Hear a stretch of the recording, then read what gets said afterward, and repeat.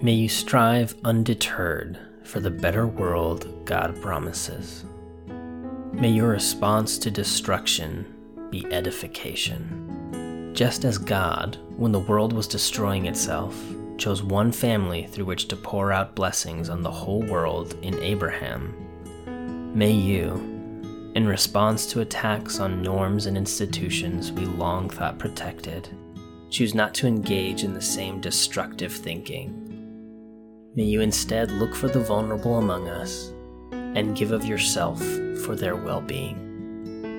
May you do for one what you wish you could do for all. The restoration of our world does not come from governments or systems.